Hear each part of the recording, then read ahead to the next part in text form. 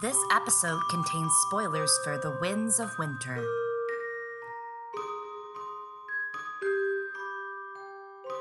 Hello, and welcome to Girls Gone Canon, our special Patreon Episode 1, Barristan 1 and Barristan 2 from The Winds of Winter. I am one of your hosts. My name is Chloe. You can find me on Twitter and on Tumblr as Liza Narber. And I'm another one of your hosts, Eliana, also known as Glass Table Girl, and you can find me on the Maester Monthly podcast and on the A Song of Ice and Fire subreddit. So, as Chloe said, this is indeed a sneak peek, a taster of what our Patreon episodes are going to be like. As you all know, we're doing this POV reread, and any chapters that are from the Winds of Winter are going to be Patreon episodes, but we're giving you a taste of that this week for freezies. But we'll also be having other episodes that aren't just the point of view chapters that'll be around subject matters, and those will be available to our patrons. And one example of that would be an episode focused around Robb Stark, doing a character analysis of him, talking about, what the story would have been like in different circumstances, as well as, of course, the effect that he has on the entire storyline and other characters. And since our Patreon has also opened already, there are patrons leaving comments, and we really love this idea and are totally down to do it from one of our patrons, Mercedine1. Mercedine says, "Love everything you suggested, especially excited about the TWOW chapters. I'd also be interested in hearing your take on Jaqen H'ghar. What's his deal? Why was he in the Black Cells? What's he doing in Old Town? Is he still carrying out a mission for the Faceless Men, or has he gone rogue? Another topic I'd love is an analysis of Braavos, history, culture, institutions, etc. And doing an analysis of Braavos sounds totally up our alley, and we would be so excited to do that. So thank you for the suggestion." Yeah, I'm so excited to approach a lot of these character analyses. I'm totally too into A Song of Ice and Fire. I'm like, analyses, the Dragon Rider. I think that a Robb point of view kind of character analysis and seeing things from how he would have seen it and from how others see him is going to be really great for us. In case you didn't listen last week or missed out, we soft launched our Patreon, and what that means is it is set to creation only until September 1st. So you will not pay until September 1st when we switch it over to monthly. Mm-hmm. If you join one of our $10 tiers or above, you will get a free Belwas Deserve Better sticker shipped out after we get launched. And we'll go over the tiers with you right now. Since this is a special Patreon episode, you have to listen to our shtick for a hot second. But I promise you, we will be getting right into Barristan 1 in the Winds of Winter. And spoiler alert, this is going to have a lot of Winds of Winter content. We will talk about other chapters during this. Even I haven't read yet. And with that, we will tell you about our Patreon tiers. They are named after horses because I love a good tribute to my wife, Eliana. It goes also back to how this all started. We bonded over horses. Yeah. I forced you to bond with me over horses when you invited me. Eliana was like, it was just like in Weeds with Celia Hodes and Nancy Botwin when Celia is just like, be my motherfucking friend. Mm-hmm. You with horses. And it was really good. It was a great episode of Drunken Egg. Yeah, so goes back to the beginning. So yeah, they're named after horses, and the first one is Honor, a horse. Which is a horse. For only $1, and you get access to our show notes, which are hilarious. Yeah, they're very hilarious, but also, keep in mind, we'll leave some other fun stuff for you. It's not just that. We like to treat you guys, so you'll get some fun blog posts, some fun discourse. I don't know. It's not just going to be show notes. If you give us anything, we appreciate you a lot, so. There's a lot of random commentary that I just leave for Chloe, and now all of you get it too. And our next tier after our $1 tier is The Stranger for $5, after one of the best horses in the whole entire series. Mm-hmm. And that tier will get you all of these special episodes, like the one you're about to hear today, and our show notes. And then after that, you have Thunder, another great horse, a war horse. That buys you show notes, early access, so instead of having to wait until the end of the week on Friday, you can get through Thursday a little better. And you, of course, also get the special episodes and the special episodes notes. Yeah, and Thunder looks great. Thunder is fun for $10. Definitely a war horse. After Thunder, for $10, comes Chestnut for $20. They're all good. They're all good horses. Yeah, they're all good horses. Chestnut gets you show notes, early access on Thursday, special episodes and their notes, a digital download of an original piece of art by Eliana, and a sneak peek at our next point of view. So, of course, the art's likely going to be the portraits that are done for each of the POVs, but of course we're not putting out a new POV every month, so those will come out as the new POVs do. Yeah, as new POVs, as leisure, as creativity hits, you will definitely get a few digital downloads of some really cool original artwork done by Eliana. It's really beautiful. If you saw our Ned piece, if you've been following us since the beginning, you might remember that. That was by Eliana, and she's extremely talented, and I'm so lucky to have her, and she's so great. Debatable. Next, we have Sweetfoot, $30 tier of Patreon, which also a great horse. Deserve better. Hopefully found a good forever home. Deserve that apple. And you get show notes, early access even earlier. Now it's on Wednesday. You get the special episodes and the special episode notes, digital download of my art, and a physical print. We're going to figure that out, as well as sneak peeks at the next 2 POVs. Upgrade. Indeed. You're going to be like some Maggie the Frog level stuff. And the top tier that we have is, of course, the beloved, the ballers, Zorses. Yeah, this is like the top tier. Everybody was like, it should be Danny's Silver Mare, and I'm like, no, it should be Zorses. That's basic. Yeah, right? Yeah, basic. It should be Zorses. And for $40 a month, the highest tier we have, show notes, early access on Wednesday, a digital download of artwork, 1 physical print, an annual physical gift, which will be probably in the wintertime in 4th quarter. That's subject to change just in case and depending, but you will get a physical gift from us.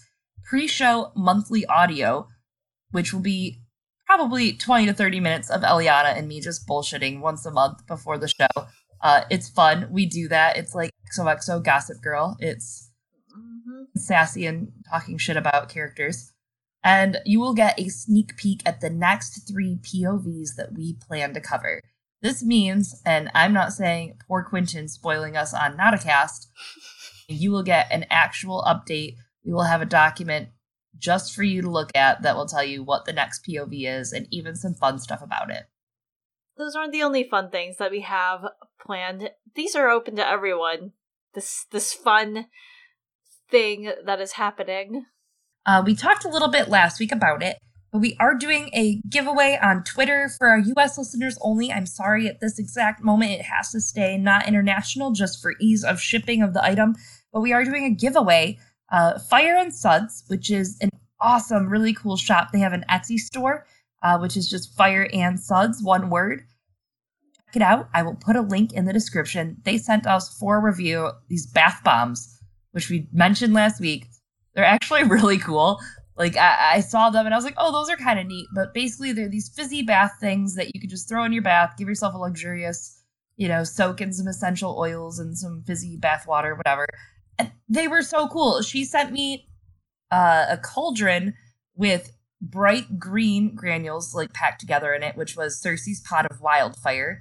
I got to try that one out this weekend. And it was very, like, smoky and earthy smelling, but, like, really good. It's vetiver and myrrh.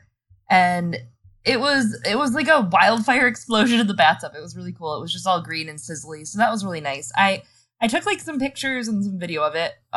So that was cool. Just like a little boomerang, the back and forth thing. She also sent me Drogon's egg, which was cool. It smelled like roses and cloves. And they also come with really cool little character prints. She sent me a Daenerys and a Cersei print. They're really cute. We are going to be giving away 2 bath bombs by Fire and Suds on Twitter. So make sure to head over to our Twitter at Girls Gone Canon to check that out. Wait, so you've already used both of these bath bombs? They're really cool. The Drogon's egg one was so cool. It's like red and black swirled, and like you put it in, it's a little shimmery, and I don't know, it made me really feel like I gave birth to a dragon, which also was a little bath, but it was cool, you know? I mean, is it like that first scene, where Dany goes into the very hot bath and she's like, I'm blood of the dragon again. That's what I felt like. Okay. I mean, who doesn't? She was a little scared, but if you ignore the part where she was scared because she's about to be married off, it's the dream. Oh my god. And so again, this giveaway is only for our US listeners. Sorry.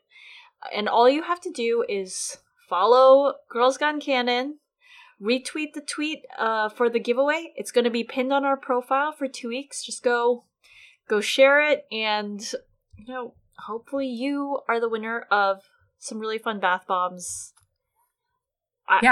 They're so cool. They're really so cool. They're also like super cute. Like if you just go on the site, check it out. She has really cool stuff. She has like a Sansa Stark like bath, like maybe it's a body butter or like it's a salt scrub or something. It's really I don't know. She had some really cute themed stuff, which is like plus like lemon cake scented things are my thing. She has a whipped soap and whipped body butter. That's so cool. Yeah.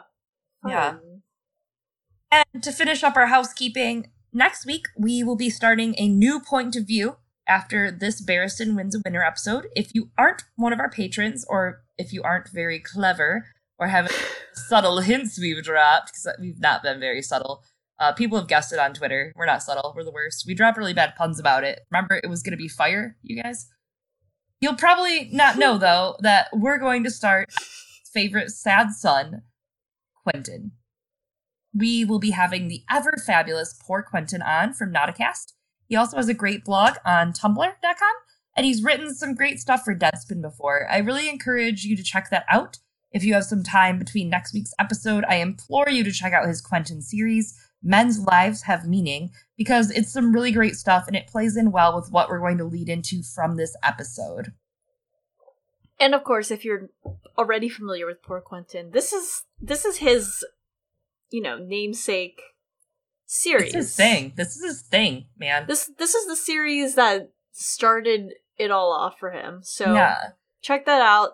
That's not fair, because he did do his other series. He did right. Tyrion, but no, it is. Oh yeah, no, you're right. The Tyrion was first. Yeah, it was really good. Yeah, this is his bread and butter. I wanted to read before we get into Barristan 1. There's this really interesting So Spake Martin that I feel really sets the field, and it's just a quote from it, but the Myrrine is not related to everyone reaching Dany.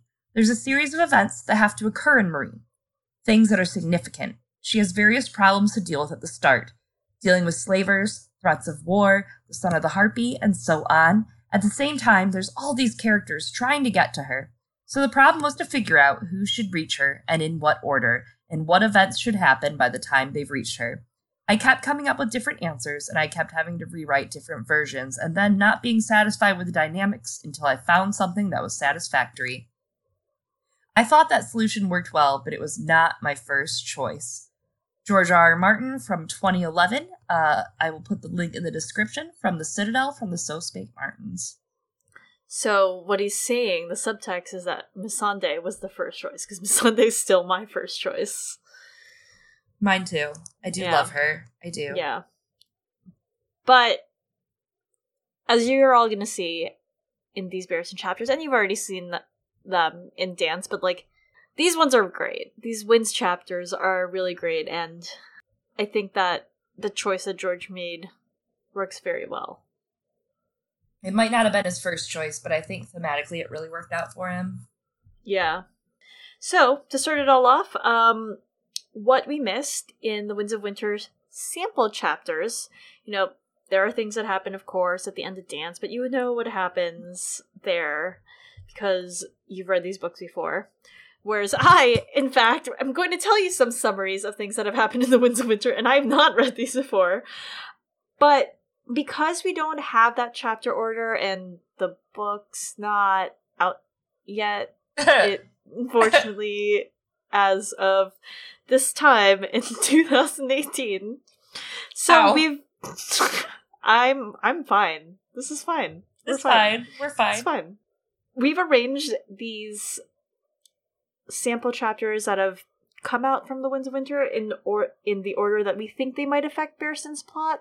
They might end up being like backwards from how we were presenting them here. They might end up being like a different order. We don't know. But there might even be like Barristan, then Tyrion, then Victarion, then Barristan. We don't know, but what we've done is tried to artfully arrange them around each other with maybe some other chapters thrown in the mix in a way that we think makes sense with the situation in Meereen. In Tyrion 1, in the Winds of Winter, Tyrion and Brown Ben are back at playing a game, Sivas. They wait for Barristan to break the siege of Meereen, and they banter about the trebuchets. Brown Ben talks on how the dragons are wild cards since they could attack either side during battle. They both assume Daenerys will return Dragonback and even think about rescuing her hostages and changing sides to learn the Yunkish war plans. Tyrion decides any skepticism when Daenerys comes home will be refuted by his defeat of her most dangerous enemy, Tywin Lannister. Tyrion is about to defeat Brown Ben at Sivas when Jorah bursts in with news. Black sails in the bay, Ironborn ships, all flying dragon banners. Wild cards. Wild cards. And that brings us to Barristan 1. No chance, no choice. Barristan must go to war with unblooded boys and disorganized armies against the odds of 1,000 to 1. He calls on everything that the old bull would have said and grits his teeth. Bodies are being trebucheted over the walls in Meereen. This is literally the Blackwater of Meereen, except with flesh. Dead flesh. Corpses crash on the ground, and worms and maggots and blood are smeared all over the bricks and the walls. Yunkish trebuchets, 6 of them, aren't catapulting farther than the inside edges of the city. Barristan rides into the market square and he's thinking on how during Daenerys' sack of the city, they broke through the gate with a battering ram called Josso's Cock, which was made from a mast from a ship, if you'll recall. Hours later, the city fell and hundreds of dead littered the ground. Barristan, during this battle, or preparing for this battle, is wearing the armor that Daenerys gave him, white and gold, and riding through the city on her silver. This is, of course, the first time we've gotten to have a little, fashion power hour in the chapters. Barristan isn't constantly thinking of what people are wearing so much, but this is a great sign of Barristan's prowess as a military leader.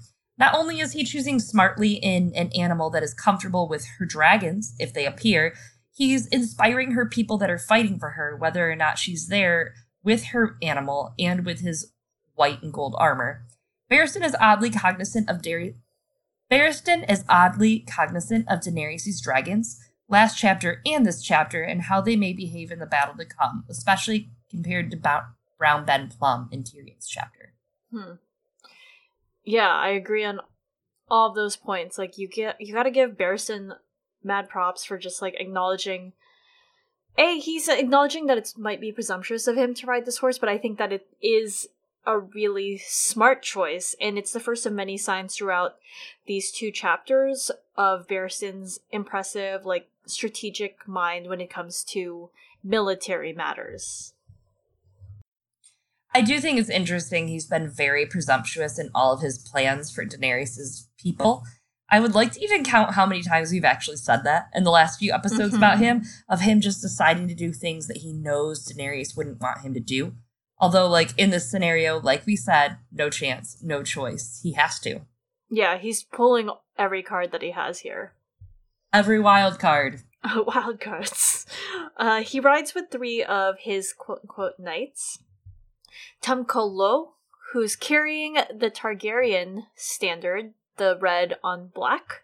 And then we have Larrock the Lash, who, if you'll remember, is the one who uses a whip, very fresh. And he's carrying the Kingsguard standard, which sounds like a really great design, to be honest. 7 silver swords encircling a golden crown. Very cool. And the Red Lamb, who is given a great silver-banded war horn for the field. What I love about this part of the chapter is that it directly mirrors the Victarion chapter in The Winds of Winter that we're going to talk about in a bit.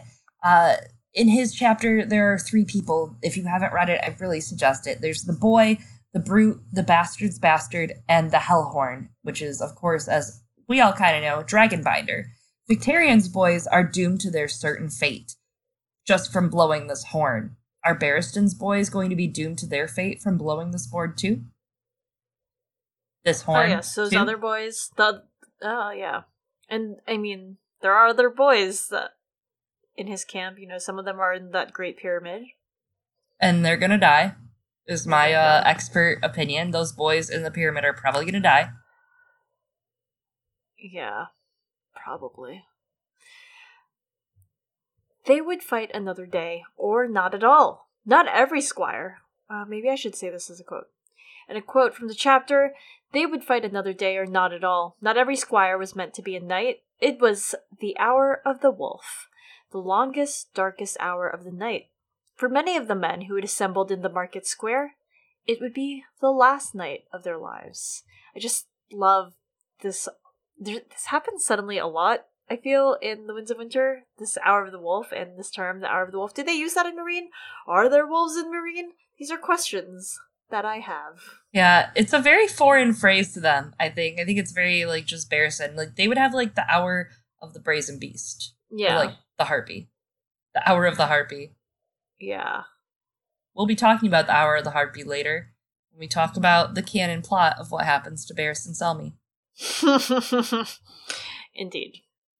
We flesh out the armies, like the Unsullied, who have 5,000 armed, each armed with 3 spears, a short sword, and a shield. And because there are so many of them, together with this great line that I love that George R. R. Martin puts in, they stood as still as if they had been carved of stone. What I end up seeing is I get this, like, mental image of Emperor Qin Shi Huangdi's, like, terracotta soldiers. I'm sure you've heard of them. If you get a chance to see an exhibit of them, you definitely should. But, like, that's what I'm seeing, you know, right now when I'm imagining this entire army just ready. We also have other parts, other people, such as the Stormcrows, Dario's sellsword company. And their company's banner has a dozen ragged black streamers on a tall staff topped by a carved wooden crow. Also reminds me of another Winds spoiler that we fucking, like, CSI Miami to get anything out of, but about the crow's food umber. Yes. Next we have the Dothraki, and there are 20 of them, 20 each. Yes. Damn, where did they all go? Oh, they left. Most of the Khalasar, though, are in search of Daenerys, so what we have left here are some of the old Dothraki, and most are green and they're young, and they're looking for the first bell in their hair.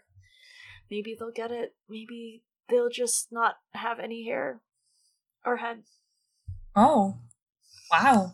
Eliana. I got dark. I didn't mean to. I don't know what happened. I just got dark. I got sad. I hate when you black out like this. I know.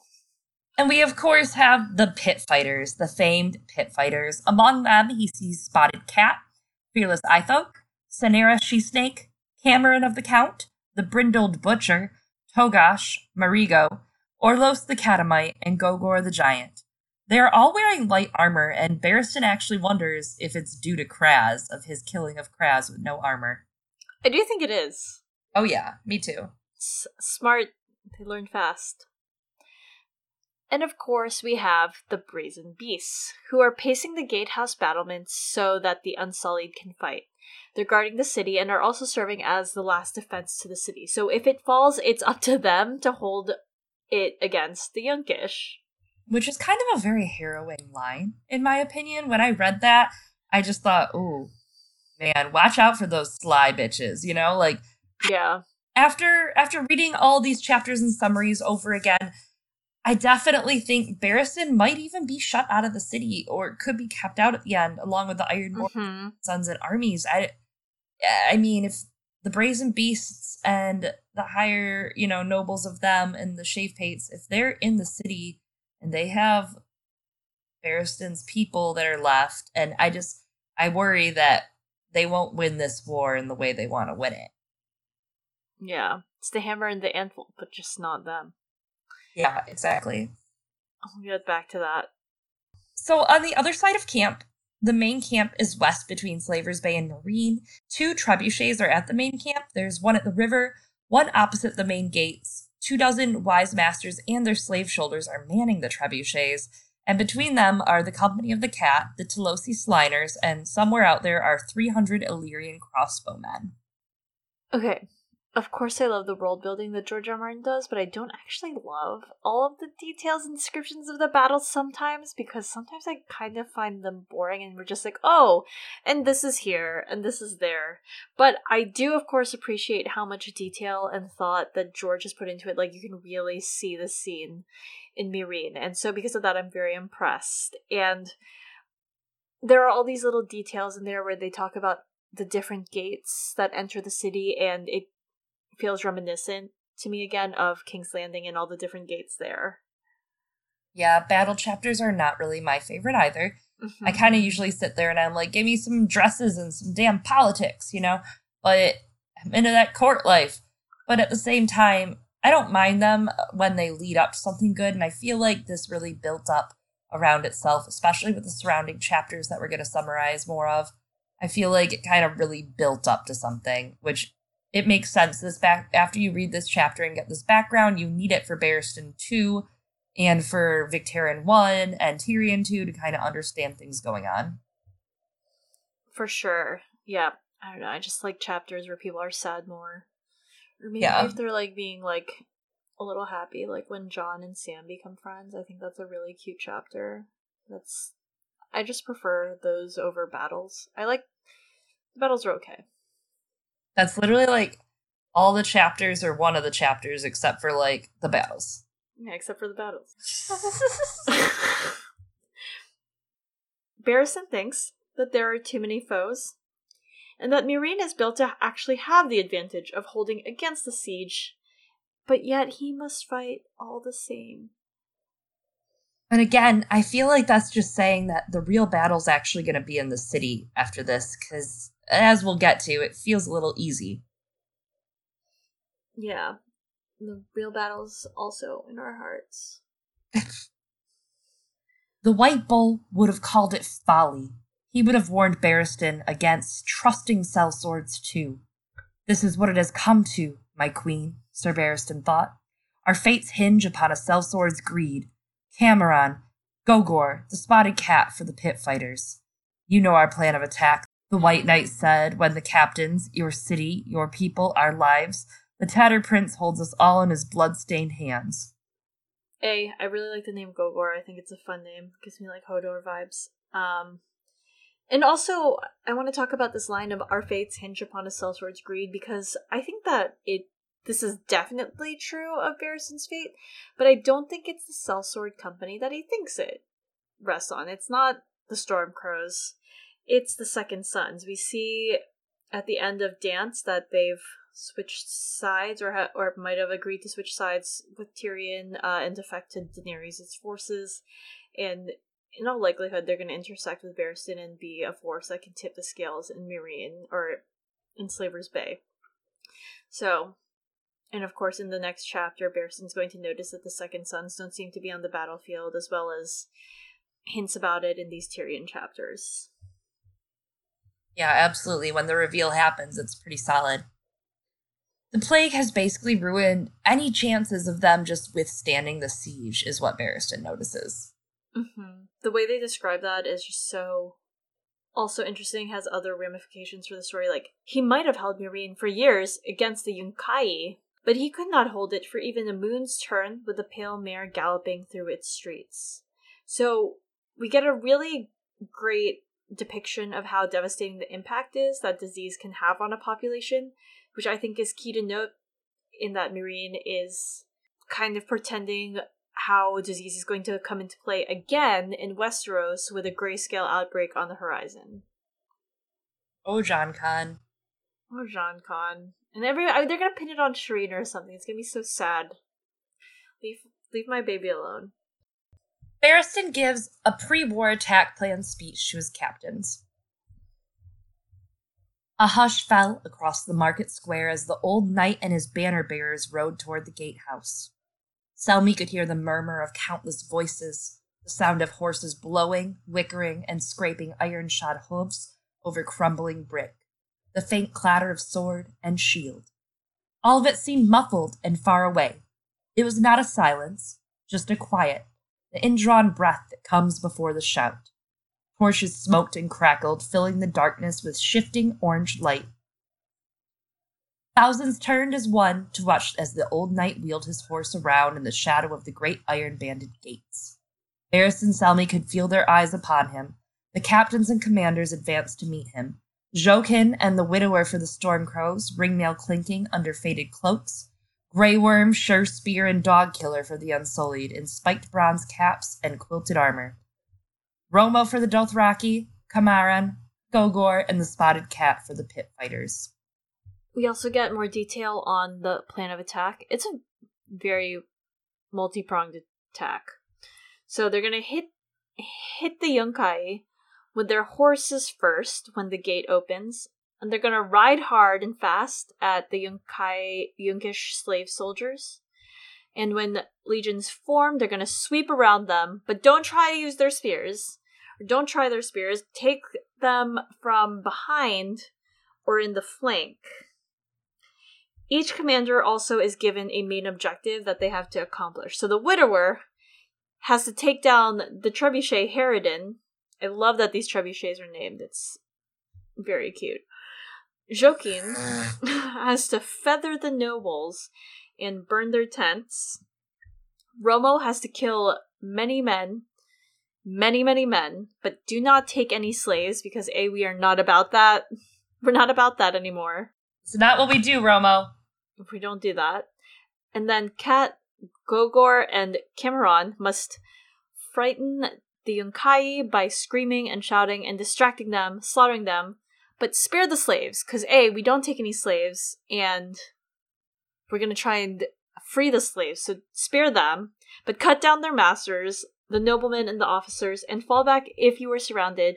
But Gogor says he will not fall back, not ever. And Barristan thinks then Gogor will die soon. I kind of think it's adorable that Gogor says that. That's just me. Gogor deserved better. I think Gogor... The pit fighters did deserve better, okay? Barristan tells them to listen for the sound of his horn so that Grey Worm can advance in line and roll up to the slavers and their soldiers. He plans to win if the Giscari march to meet them. And basically, by knowing this much detail of the plan of attack, what I surmise is that means all these plans are going to fail. Because, you probably know all this, but it's like an unspoken rule of storytelling. That if you hear a character's plans, that means it's probably not going to go through. And structurally, this makes complete sense as to why stories do that. It's to keep up that suspense so that your audience doesn't know for sure where the story is going and keep them engaged. Otherwise, they're going to get bored if they know exactly what's going to happen. And you've likely seen this trope play out over and over again in many different kinds of stories. It happens in, of course, A Song of Ice and Fire. When you hear the plan, something's going to go awry. For example, in Ned's chapters, we hear about his plan to take control of King's Landing together with Littlefinger, and that went really great. That went really well, and by that I mean it went to shit. And of course, the inverse of this is also true. For example, when stories cut away from the plan being shared, they're like, oh, here's the plan, and then it's like cut, and then you're like, oh, what's gonna happen? Right? That tends to mean that the plan's probably going to succeed and you're going to watch it all play out great. And you can see this happen a lot in Dany's storyline in A Storm of Swords, where she withholds her plans from some of her council, and of course the readers in Astapor when she takes the Unsullied. But sometimes she only withholds those plans from the readers, like right before she takes Meereen, and we only find out how everything went down after the fact. So anyways, the point is, Barristan's plan, it's gonna go to shit. Yeah, absolutely. There's a big but then that comes after that, but totally going to shit. Barristan commands that if retreat is heard, fall back. The walls of Marine will sustain them, and the brazen beasts will be packed within to protect. Ha ha ha, will they? The brazen beasts will protect them. They're going to, for sure. That's why they're called the brazen beasts. Dude, I'm telling you, they're all gonna die. We're all gonna die.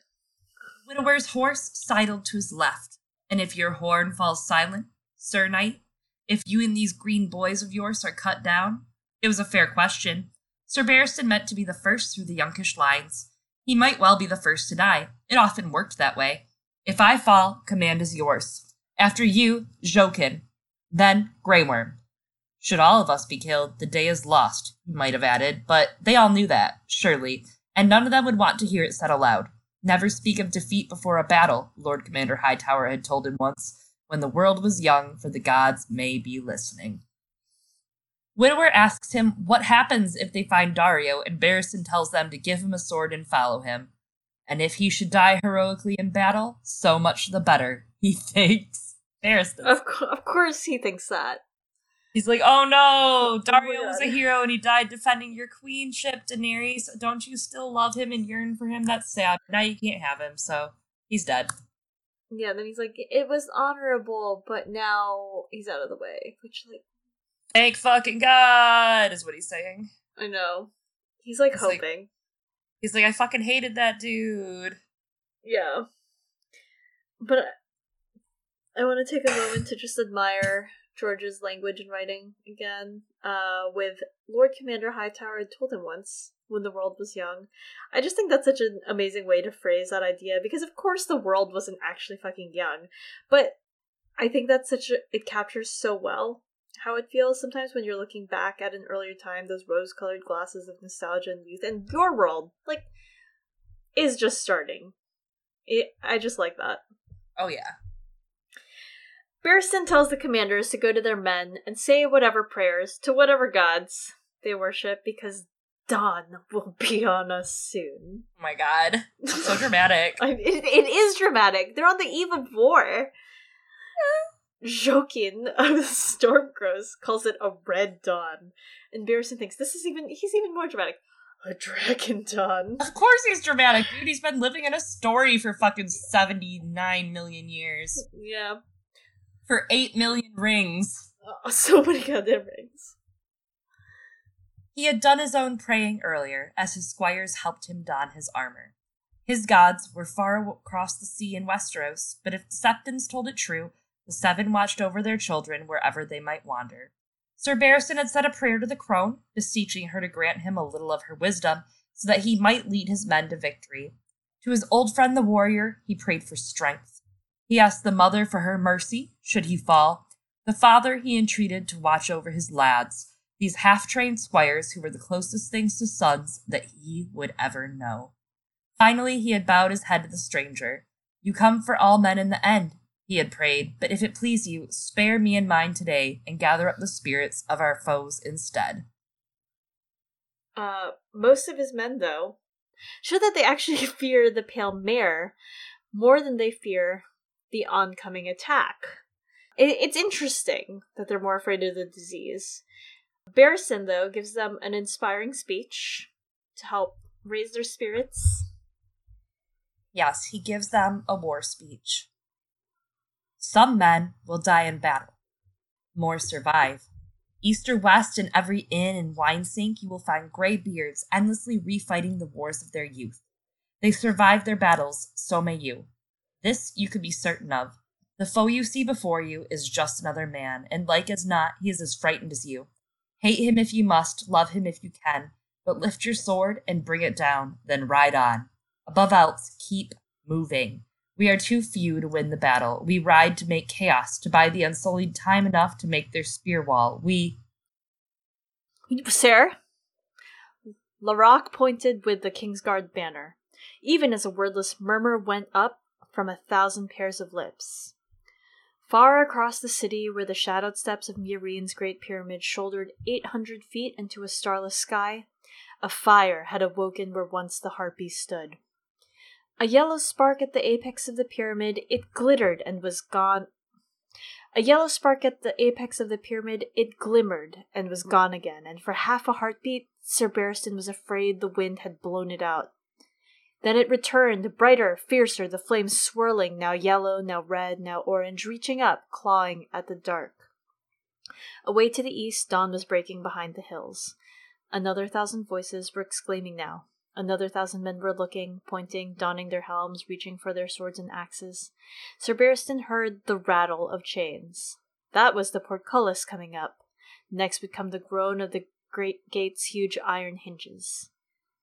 Next would come the groan of the gate's huge iron hinges. It was time. The Red Lamb handed him his winged helm. Barristan Selmy slipped it down over his head, fastened it to his gorget, pulled up his shield, slipped his arm inside the straps. The air tasted strangely sweet. There was nothing like the prospect of death to make a man feel alive. May the warrior protect us all, he told his lads. Sound the attack. So good.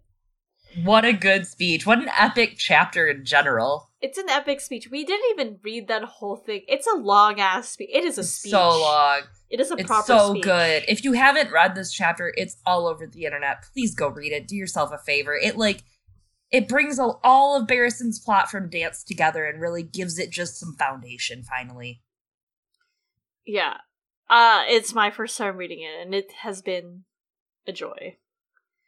So, there's also some, language in here that, again, I'm going to point out that might be wordplay, might not be. Could be reading too much into it. People do that. People read too much into it, and I could be doing it. What? Who would do that? Who would do such a thing? In my podcast? Some people read too much into it and do a podcast. That's silly. Who would do that? Who would ever do such a thing? So silly. This language of, a yellow spark, blah, blah, the apex of the pyramid, and Sir Barristan was afraid the wind had blown it out. I don't know if this is, foreshadowing or, wordplay about the wind blown Sellsword Company. And then, of course, then it returned brighter, fiercer, the flames swirling, now yellow, now red, now orange, reaching up, clawing at the dark. And, I don't know, this is Daenerys returning harder, better, faster, stronger, maybe, fierier, deadlier, worse, bad morally, and choosing violence over peace, whatever. But it'll be so good story-wise.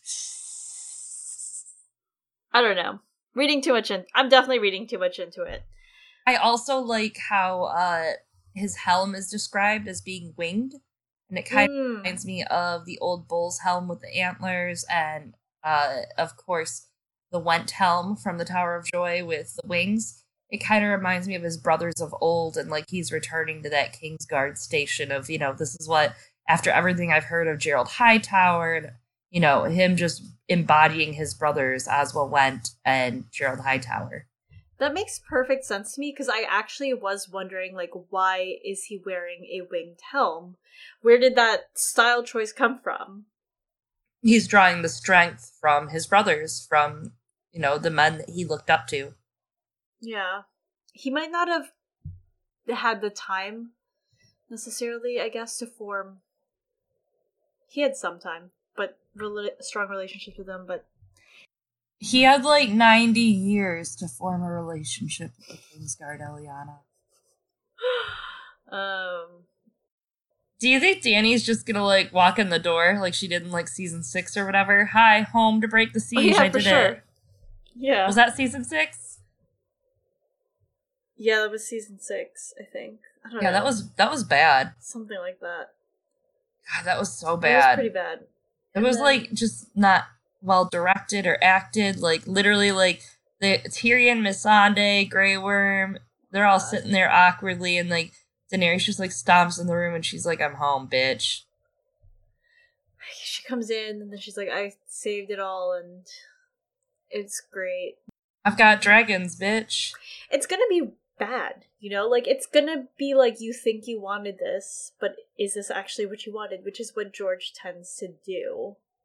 Yeah, and any piece that Barristan was trying to salvage is going to be gone no matter what, it feels like. There was no saving this. He was fighting, just like Quentyn, a battle that he wasn't going to win. Mm-hmm. she's gonna swoop in, and it's gonna be Fire and Blood, and turns out Fire and Blood isn't actually what people want. I want it because I like the murky morality behind it, but... Cheers to that. Barristan dies in season 5 of the show to the Sons of the Harpy. It's canon. Like, I don't even know why we're discussing what Barristan's fate is. Like, the show's canon now. I mean, but to be fair, you're not wrong. I mean, Barristan got to have, like, a whole, like, this chapter proves he gets a face front, like, huge role in the war. Like, he gets to, like, lead the Battle of Meereen. That's a huge thing, but I still think he's gonna die. Of course he's gonna die. Of course he's gonna die. I'm just gonna keep hammering that dead horse, because we're a horse podcast now, that he has to make it back to Westeros. Otherwise, why did they set all that stuff up? Oh my god. Anyways. Okay. Discourse. Then we have our lightning round. Which, yeah. In Victarion 1, the Iron Men sailed to Meereen and Victarion to steal a bride. Moqorro brings Victarion Dragonbinder, the horn, and he commands 3 boys to blow it, once each, on his command, hoping to use it to win the Sea Stone Chair, the Iron Throne, and then the world. Fucking idiot. Ooh. He literally thinks if one guy each blows it, phrasing, they won't die and it will work. Christ almighty, this guy, you guys. Anyways, Victarion allows each of them to touch the horn, then leave, and he keeps it with him for safekeeping. He asks Moqorro to give him a goddamn vision, and Moqorro says the magic words, "I see dragons."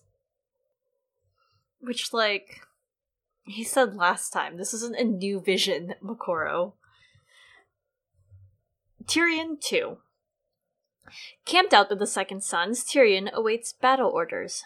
Rhaegal and Viserion fly overhead in the sound of the crashing Ironborn fleet, and slavers' ships surround them. By the chapter's end, the Second Sons are sworn to defend the Wicked Sister and the Yunkai, but Tyrion and Jorah are still attempting to persuade them to defect one more time. The Second Sons receive another message, told to sweep the Unsullied from the rear and defend the Harpy's daughter. As the messenger notices Tyrion is an escaped slave, Jorah kills the messenger, who then falls upon the Savas table, knocking the white dragon to the floor, which Tyrion then picks up.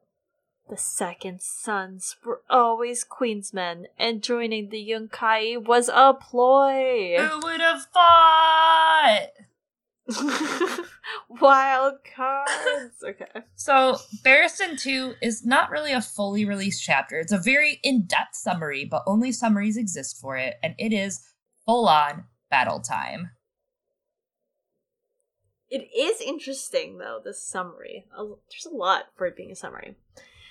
So, the battle has begun in Barristan 2. And for the first time in centuries, the bloody stage in Meereen, it's an outright war.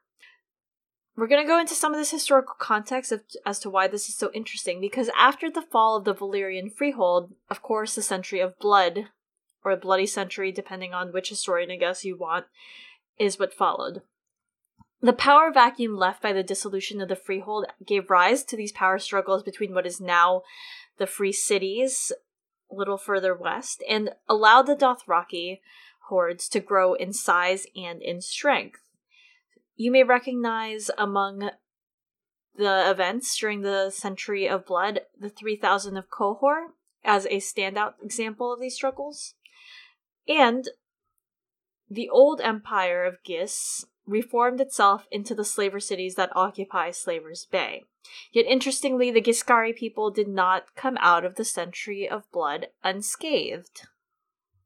So, currently we have the 3 slaver cities of Astapor, Yunkai, and Meereen that took up the mantle of slavery that the Valyrian Freehold pushed to its territories. But there were once several other cities that fell to the Dothraki hordes. There were the Hazdan Mo, a city currently in ruins. It was renamed Vaes Diaf, meaning the City of the Skull by the Dothraki. There's a city that's Giscari, whose name is actually unknown. It's in ruins as well. It was renamed the Krasaj Haz, which actually means in Dothraki, the Sharp Mountains. The Dothraki name refers to the pyramids that used to be standing in the city.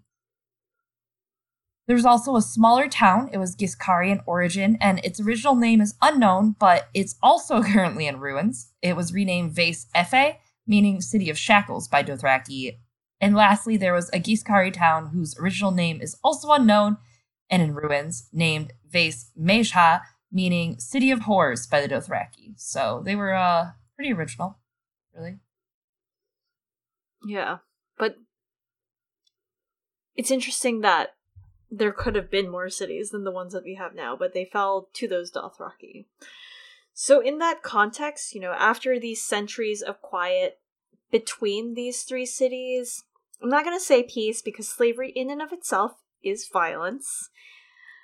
The battle that we see between these cities is actually quite remarkable and shows why many of these quote-unquote warriors, as we're going to see later in these chapters, seem very inexperienced with real combat, something that Barristan has pointed out in his previous chapters when he's comparing himself to the pit fighters like Kraz. And it explains Slavers Bay's reliance on sellsword companies for martial power. Because of this peace, they never really needed to have their own warriors. And they also always just bought slaves. Right. So. Stomach in ropes. Barristan outpaces the cavalry and the boys on Dany's silver. And she is much faster than the rest of the horses. Because, she's, as explained when we first see this horse, is the fucking pride of the Khalasar. Eliana, our horse expert, is here to tell you that she's the best horse. It's basically like flying, but on a horse. But also you basic. The Yunkish armies are not prepared for this attack at all. Barristan closes in on Harridan, the trebuchet, hearing the sellswords around him taking up battle cries of Dario and Stormcrows, fly. He thinks to himself that he will never doubt their valor again. You can see how much of Barristan's worldview is shaped by being a knight through all of these battles. He judges a person's honor by how they act on the battlefield. And he's very touched by the loyalty that the sellswords are showing towards Dario. In fact, perhaps maybe a sellsword company is not that unlike a white-cloaked brotherhood, Barristan. Just thoughts. Yeah, absolutely. I mean, there's parallels, but if those parallels are saying that he's gonna turn cloak, I think they're wrong. That's not what I was saying. Good, just making sure. I was just saying that, being in a sellsword company and going through all those things together can forge a bond quite like brotherhood, like with the Night's Watch. I mean, and either way, even as a Kingsguard, you're still a sellsword. Your sword is sold to the King and Queen. I mean, you are a sellsword. You're not better than them, Barristan. Just saying. Just because they take their money from dirtier sources, your dirty sources are just the same. Queen Cersei, Robert, think about before them, Aerys. It's just as dirty. The money's just as dirty. Watch where it goes. I don't want your slutty money. Yeah, Barristan, we don't want your slutty money. I just love that movie. Me too. A Stormcrow squire dies as the air is filled with arrows and a bolt strikes Barry's shield. 3 horn blasts go off, and the pit fighters emerge from the gates. There are 200, but they sound like 2,000. I keep getting these flashbacks to other battles and violent moments throughout the books. This reminds me of 3 blasts for others, and also, of course, having a smaller number, but it feels like they're more, even though they're not, like the battle for the wall. Oh, yeah, absolutely. Oh, I could totally see it, against the wildlings and... Mm-hmm. Yeah. Well, and especially his look on things. We get Barristan seeing things through his point of view. One woman stands out to him completely. She was wearing nothing but greaves, sandals, and a chainmail shirt, and a python.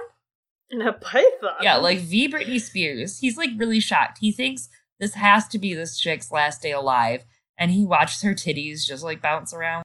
I'm also just curious as to, what... I just don't understand how one fights with a python. I am just not... This whole culture is weird. We're going to see something weirder in a few minutes that we'll talk about, but this culture is just weird, and Eliana helped provide this context that, they haven't really fought in a very long time. They don't know what they're doing. Yeah. Also, I just want to say that this outfit, though, is giving Barristan with his winged helmet and nice armor a run for his money. Yeah, not dude. money, because I guess not sell swords, but whatever. Great fashion statement. Yeah, arm your lads like this, for sure. The pit fighters are shouting, Hisdar, and even some call out Daenerys. And I think this does serve as a line for us to notice Hisdar and his pit fighters may not be all bad. They may even just be political casualties in the inner workings of Meereen. Which is kind of how it was in the show. And interestingly, Barristan has just felt so out of place in Meereen, and of course alienated among all the different Associ people and cultures that he's encountered. So the way he feels like in the battlefield and these moments, it looks like the first time he feels he actually belongs and feels connected to those people. So you can see that the way that Barristan views the world, like war is this great equalizer between people for him. Yeah, war is his language. Like, the muddled words that he knows in Giscari that he claims he can't understand, that's one thing, but this is dance to him. This is poetry. This is rhythm. You know, like, when he dips, they dip, you dip. Like... when I move, you move. Just like that? Indeed. Exactly. Thanks. Thank you. All right. So, sadly, Eliana's favorite, Lerac, is hit in the chest, but the squires hold the banners high and they shake off that hit. I just think there's a lot of feelings here. I wonder if we will get them actually in this Barristan chapter, or maybe later, just because Barristan has talked about these boys being like his sons. And also, like, Lerac was so cool. He was like, oh, I use a whip. And Barristan was like, you can't fight with a whip. And Lerac had, like, all these cool ways of doing things, but he died in the end. He died too early, but Barristan was like, yeah, he was like, I'm learning new things from him. I don't know. Feels. Grandpa, why? Grandpa. The Rock. Oh my god. The Rock. Okay. A 6,000 strong legion of Giscari are guarding the trebuchet. So they're like 6 ranks deep, and the first rank is kneeling with spears pointed out and up, and the second rank is holding their spears at waist height and standing. And then you have a third rank that's holding the spears out at their shoulders. It's like a fucking porcupine. And the last 3 ranks have small throwing spears, and they're ready to sub in as the comrades in the first 3 ranks fall. So let's once more praise George for a second, because yes, this isn't our favorite chapter of all. We don't even know what the chapter looks like. But it's a battle chapter, so it's not our favorite chapter. But I can see this in my mind. As one soldier falls, another replaces him and falls right in line, very mechanically and methodically. This is all meant to build suspense of reading this battle, of course. As we continue through the chapter, we get this almost out-of-body feeling because we're watching Barristan figure out what the fuck is actually happening on the field and why they aren't attacking exactly like he thought they would. Mm-hmm. And Barristan remembers that a maester's chain is only as strong as its weakest link. So he immediately then scans the Yunkish Lord's companies to find the weakest among his enemies. And what he finds as the weakest are Little Pigeon and his herons, so Barristan targets them. Well, like, again, going back to how they haven't had to fight in a bajillion years, who the fuck puts stilts on to fight in a war? Like, what is with the Yunkish, dude? They're a bit frivolous and ridiculous. Like, some of their shit, I'm just like, what? You have stilts on. You're wearing stilts to a war. To a war! I'm just here for the name Little Pigeon. Rapper name? Like, yeah, I think that's a great rapper name, Little About Pigeon. to drop his new hot album, The Pale Mare. Oh, hey. Or, like, I don't know, started from the bottom. Now we're up here on stilts, and now we're back down on hair. the ground because... Now started from the bottom, now we're hearing? Or should it be like, we started from the top, and now we're here? I don't know. Seriously, because, like, it doesn't... They can't be an actual battle. The enemy is confused for, like, 2 minutes, and then they're like, haha, tripped you bird bitch. Like, what? These fucking burbs. Maybe, yeah, burps. Maybe it makes a little more sense in the actual chapter when it's written. Like, maybe there's an actual there has to be strategy something behind to it, it, like, but it sounds yeah, silly. I don't get it. It sounds very, like, fantastical. Like, elephants in the army is one thing for Golden Company. Yeah. That's different. But, like, this is a little too fantastical to me. It's like the circus on stilts. And it seems almost like it's kind of crazy to even, like, picture. Like, close your eyes for a second and picture that on stilts and these crazy ass, like, armored people running around. Then, like, you have all the slaves that are tied up, like, with their masters so they can't run. Like, it's just fucked up looking in your head. It's a very, like, I can see why the show couldn't do it because it was too much and it was weird.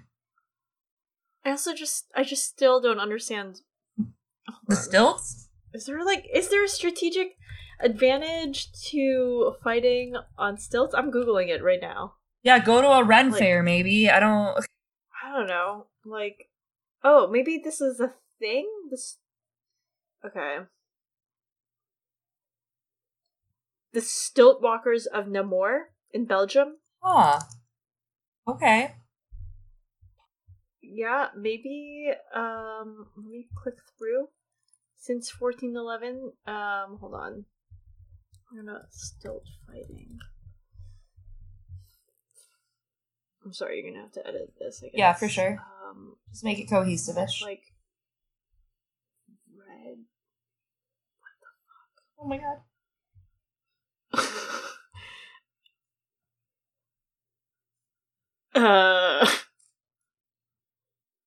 Since 1411. Okay, so stilt walkers have been fighting for more than 600 years. They joust. This is a thing in Belgium. And they confront one another. And these, to quote this website, their spectacular fights have pleased emperors and kings. Charles V, Louis XIV, Peter the Great from Russia, Napoleon, all of them attended a stilt walkers fight given by the stilt walkers of Namur. Oh. Namur? I don't speak this. And it happens on the third Sunday of September, so it's coming up. And so maybe this is where George got the idea, and it makes sense now that I think about it, because if the pit fighters were, of course, born out of forcing people to fight for entertainment, I'm not saying that these stilt fighters in Namur were forced to fight, but, like, if it's for entertainment, they were like, this is what we have, okay? Also, throw that link in there. But, yeah. Yeah. That's really interesting. I never knew that, which it makes sense. It had to come from somewhere. There had to be inspiration for this because it's so ridiculous and dumb that I'm like, who thought of this? George, you couldn't have thought of this. Come on. So the Belgians? Yeah, the Belgians. The Belgians did it. I mean, they came up, it's hit or miss, you know? They got waffles. Those are great. Barristan uses the dawn to his advantage, and he turns from the trebuchet to the herons at the last minute, knowing that the herons will be blinded. And I find this very impressive. It's a really interesting tactic. Such interesting tactic. Mm-hmm. He then, while they're blinded, cuts off a heron's head, and Danny Silver knocks one heron into another, and they're scattering, they're falling, and they're running away, led by Little Pigeon. I'm going to calmly explain to you, which I will edit out, that I meant scattering, but I wrote scatting. The pigeon trips over his bird armor and gets caught by the red lamb. Pigeon begs for mercy. He says he will garner a large ransom. And the red lamb says, I came for blood, not gold, and knocks his head in with a mace, splattering blood all over Danny's horse. Sick. There's also just some great imagery here. I like that idea of the blood staining the shining silver and that white night. Sort of that idea of that loss of purity as we're entering the winds of winter. Did you say, like, loss of purity, splatter of blood on a white night? Oh, God. You know what I'm into. His virginity? No, real Sansan hours. Oh! Yes. Anyways, so... No, I totally agree. I also want to point out what I said in our last episode that we did, if you missed it, with the award-winning author of The Cautioner's Tale, Jeff Hartline, which this entire scene is a fable. The little pigeon is begging for mercy, and the big red lamb denies him of it. Really interesting. I just love that whole back and forth is just very, like, no, said the little pigeon, to Oh And, no! yeah. It's also reminiscent of the Terniad Harrenhal and the way that the story is explained by the reeds. Yes. They're just using symbols to tell the story, so it comes off like a fable. And I mean, Ashara Dane's daughter is such a good storyteller. So. Indeed. The Unsullied March in Barristan notes the Yunkai have missed their opportunity to start a counterattack. He watches slave legions die, mostly the ones that are tied together, and he wonders where the second sons have gone. No one knows. Who knows? Where are they? No one knows. Oh no. The Unsullied are organized outside the gates, and they're ready to fall in line. Tumco looks at the bay, and he says, "Why are there so many ships?" Why are they? Barristan thinks it must be the Volantene fleets to his dismay, and his heart is rapidly sinking. But suddenly, he realizes those ships are crashing into the enemy. Tumco looks, since Barristan's old and he can't use his eyeballs well, and he identifies the banners. Squids. Big squids, like in the Basilisk Isles, where sometimes they drag whole ships down. Barristan responds, "Where I'm from, we call them krakens." Squibs! Squibs! And we're having, our favorite squib next week on the couch. Yes, our fave squid. Aww. It's another piece where they kind of drop that hint of the Kraken. We've heard it a few times before, such as in Rumors by Varys. I think there was another time too, but by building it up, it sets the stage, I think, for a potential actual Kraken appearance to show up when shit gets real in the winds of winter. Especially if you've read the Damp Hair chapter, The Forsaken, which we might have to have so excited. A certain guest back for that one, huh? You mean George? We're gonna have George. We're gonna have George? No, bring you know George R. Martin. Yeah, we will. Biggest Patreon tier, $700. Get George R. Martin podcast. If enough of you pay it, we promise it could happen maybe. It could happen maybe. This is totally fine. Oh my god. You're not wasting your money, I promise. Absolutely not. Barristan realizes the Greyjoys have arrived, and he wonders if Balon had joined with Joffrey or the Starks, but then he remembers Balon has died. He thinks maybe it's Theon, the ward of the Starks, until he sees the Iron Men are coming ashore and fighting off the Yunkish. They are on our side. The sellswords did not come to meet his charge because they were already preoccupied with the Ironborn. It's like Baelor Breakspear and Prince Maker, the hammer and the anvil. We have them! We have them! And that is how the chapter ends. And it's just like, oh, Barristan. Even on the battlefield, being like, it's Baelor Breakspear and Prince Maker, the hammer and the anvil. Like, he's living his life still through the songs of his heroes. I love that it's like straight out of Hamilton in, what's the name of this fucking song? Yorktown, in the Battle of Yorktown in Hamilton the musical. There is this moment, and they literally like win this big battle at Yorktown, the battle at Yorktown, if you've heard of it ever in history.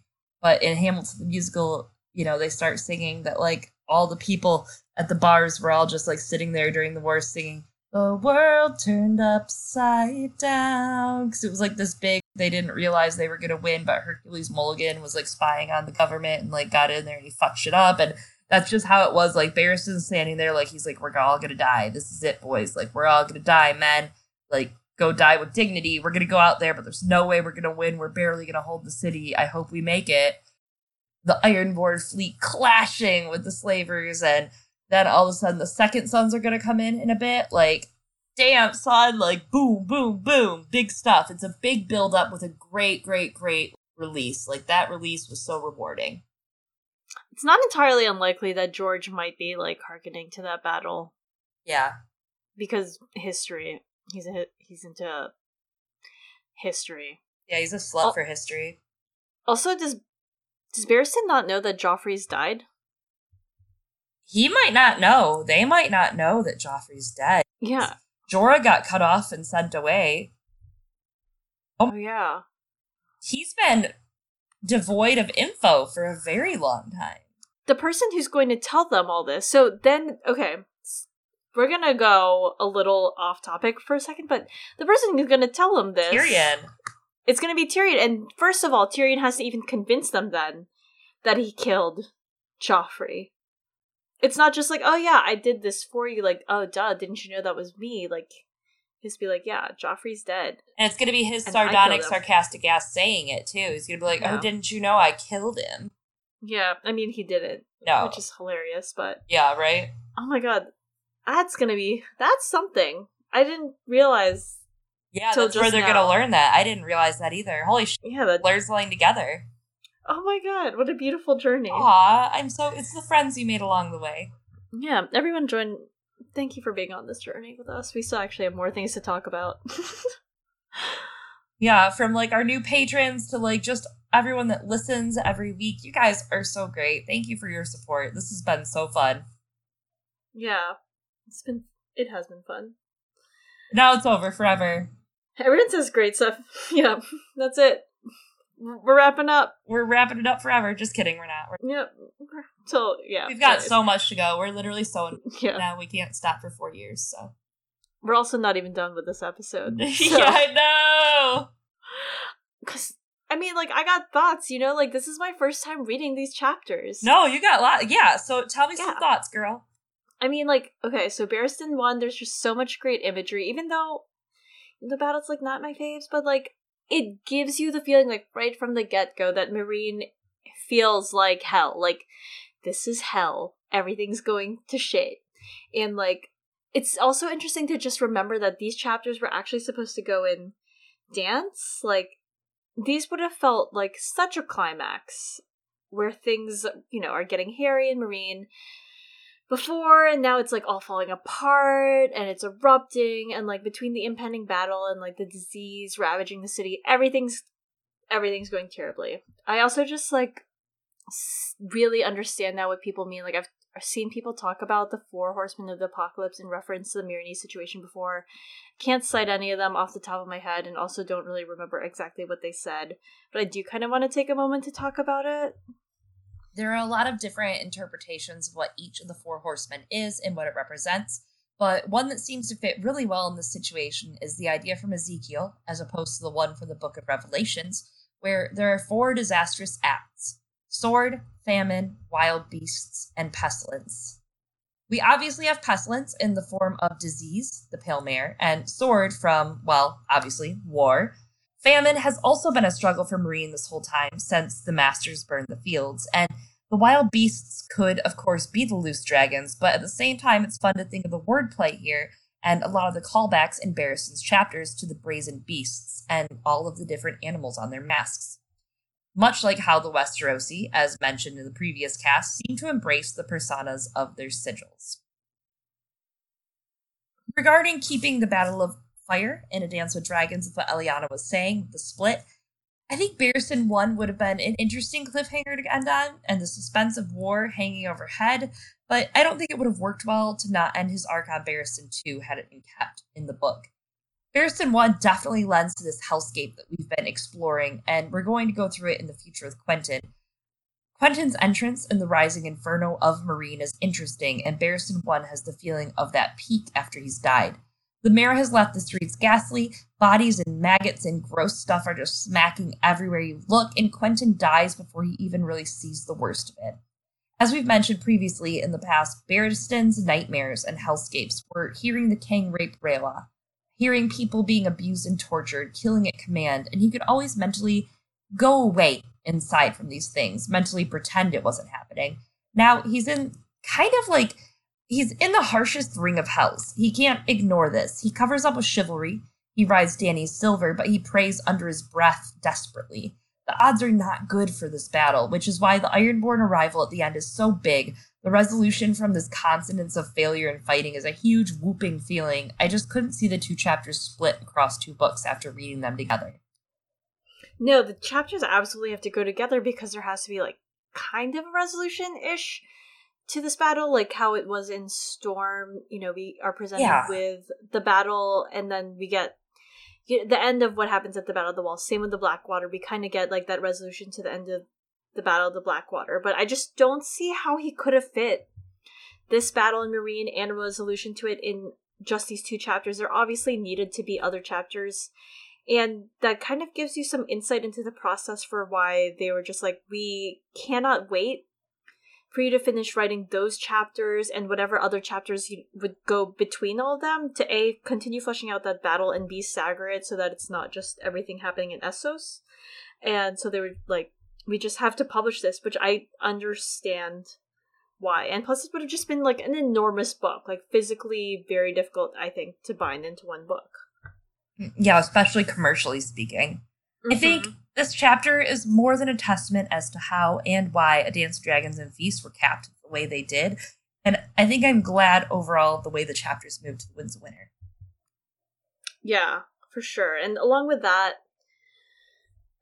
regardless of whether this is at the end of Dance or in Winds, you can see how in this chapter the tone starts to shift in the story. Like, yeah, there are dark moments in the other books, but when you take into account the way Meereen feels like this hellish Revelation style apocalyptic setting where there's like the Pale Mare, literally dragons, also armies, and it's just crazy. And when you combine that with like things like the tone of the Forsaken and that Theon 1 chapter, and then like this uneasiness that comes from the Mercy chapter, and like, I don't know, maybe all the other fucking chapters that I actually haven't read yet because I'm saving myself. The Elaine chapter's like cute, so not including that one.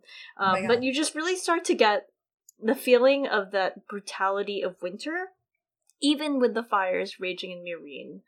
It's more about that brutality, and I just think that these chapters go perfectly well in a book called The Winds of Winter. Hell yeah. It makes me pumped, like, reading these, like, really it makes me pumped, because I feel like that's the other thing, is all these sample chapters we do have that we've read, that's the beginning of The Winds of Winter, homie. Like, it goes up from there. The end of that book is gonna be fucking madness. So when people are like, why hasn't George released the book? Like, I can save you all this. That's why. Like, it has to get better from these 2 chapters, dude.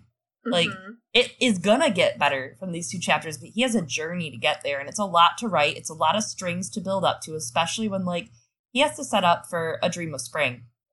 That means all of this has to go off by the end of this book and then by A Dream of Spring. Like, this is his timeline. He has to make all this happen. It's a lot.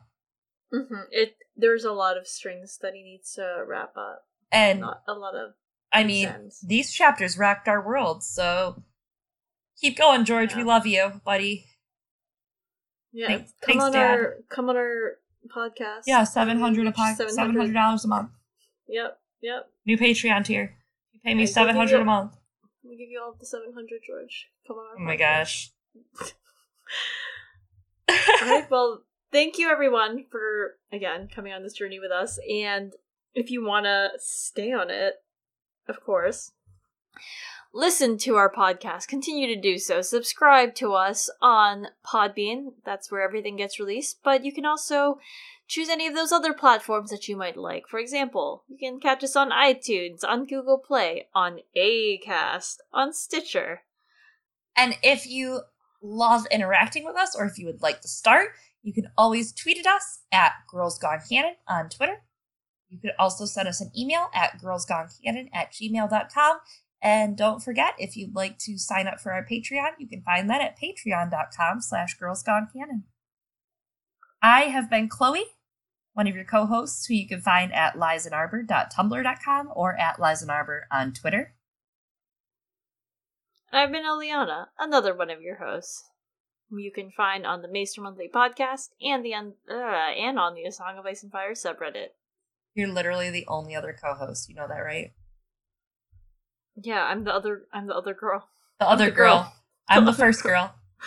Oh my god. That's all we are. Thanks, you guys.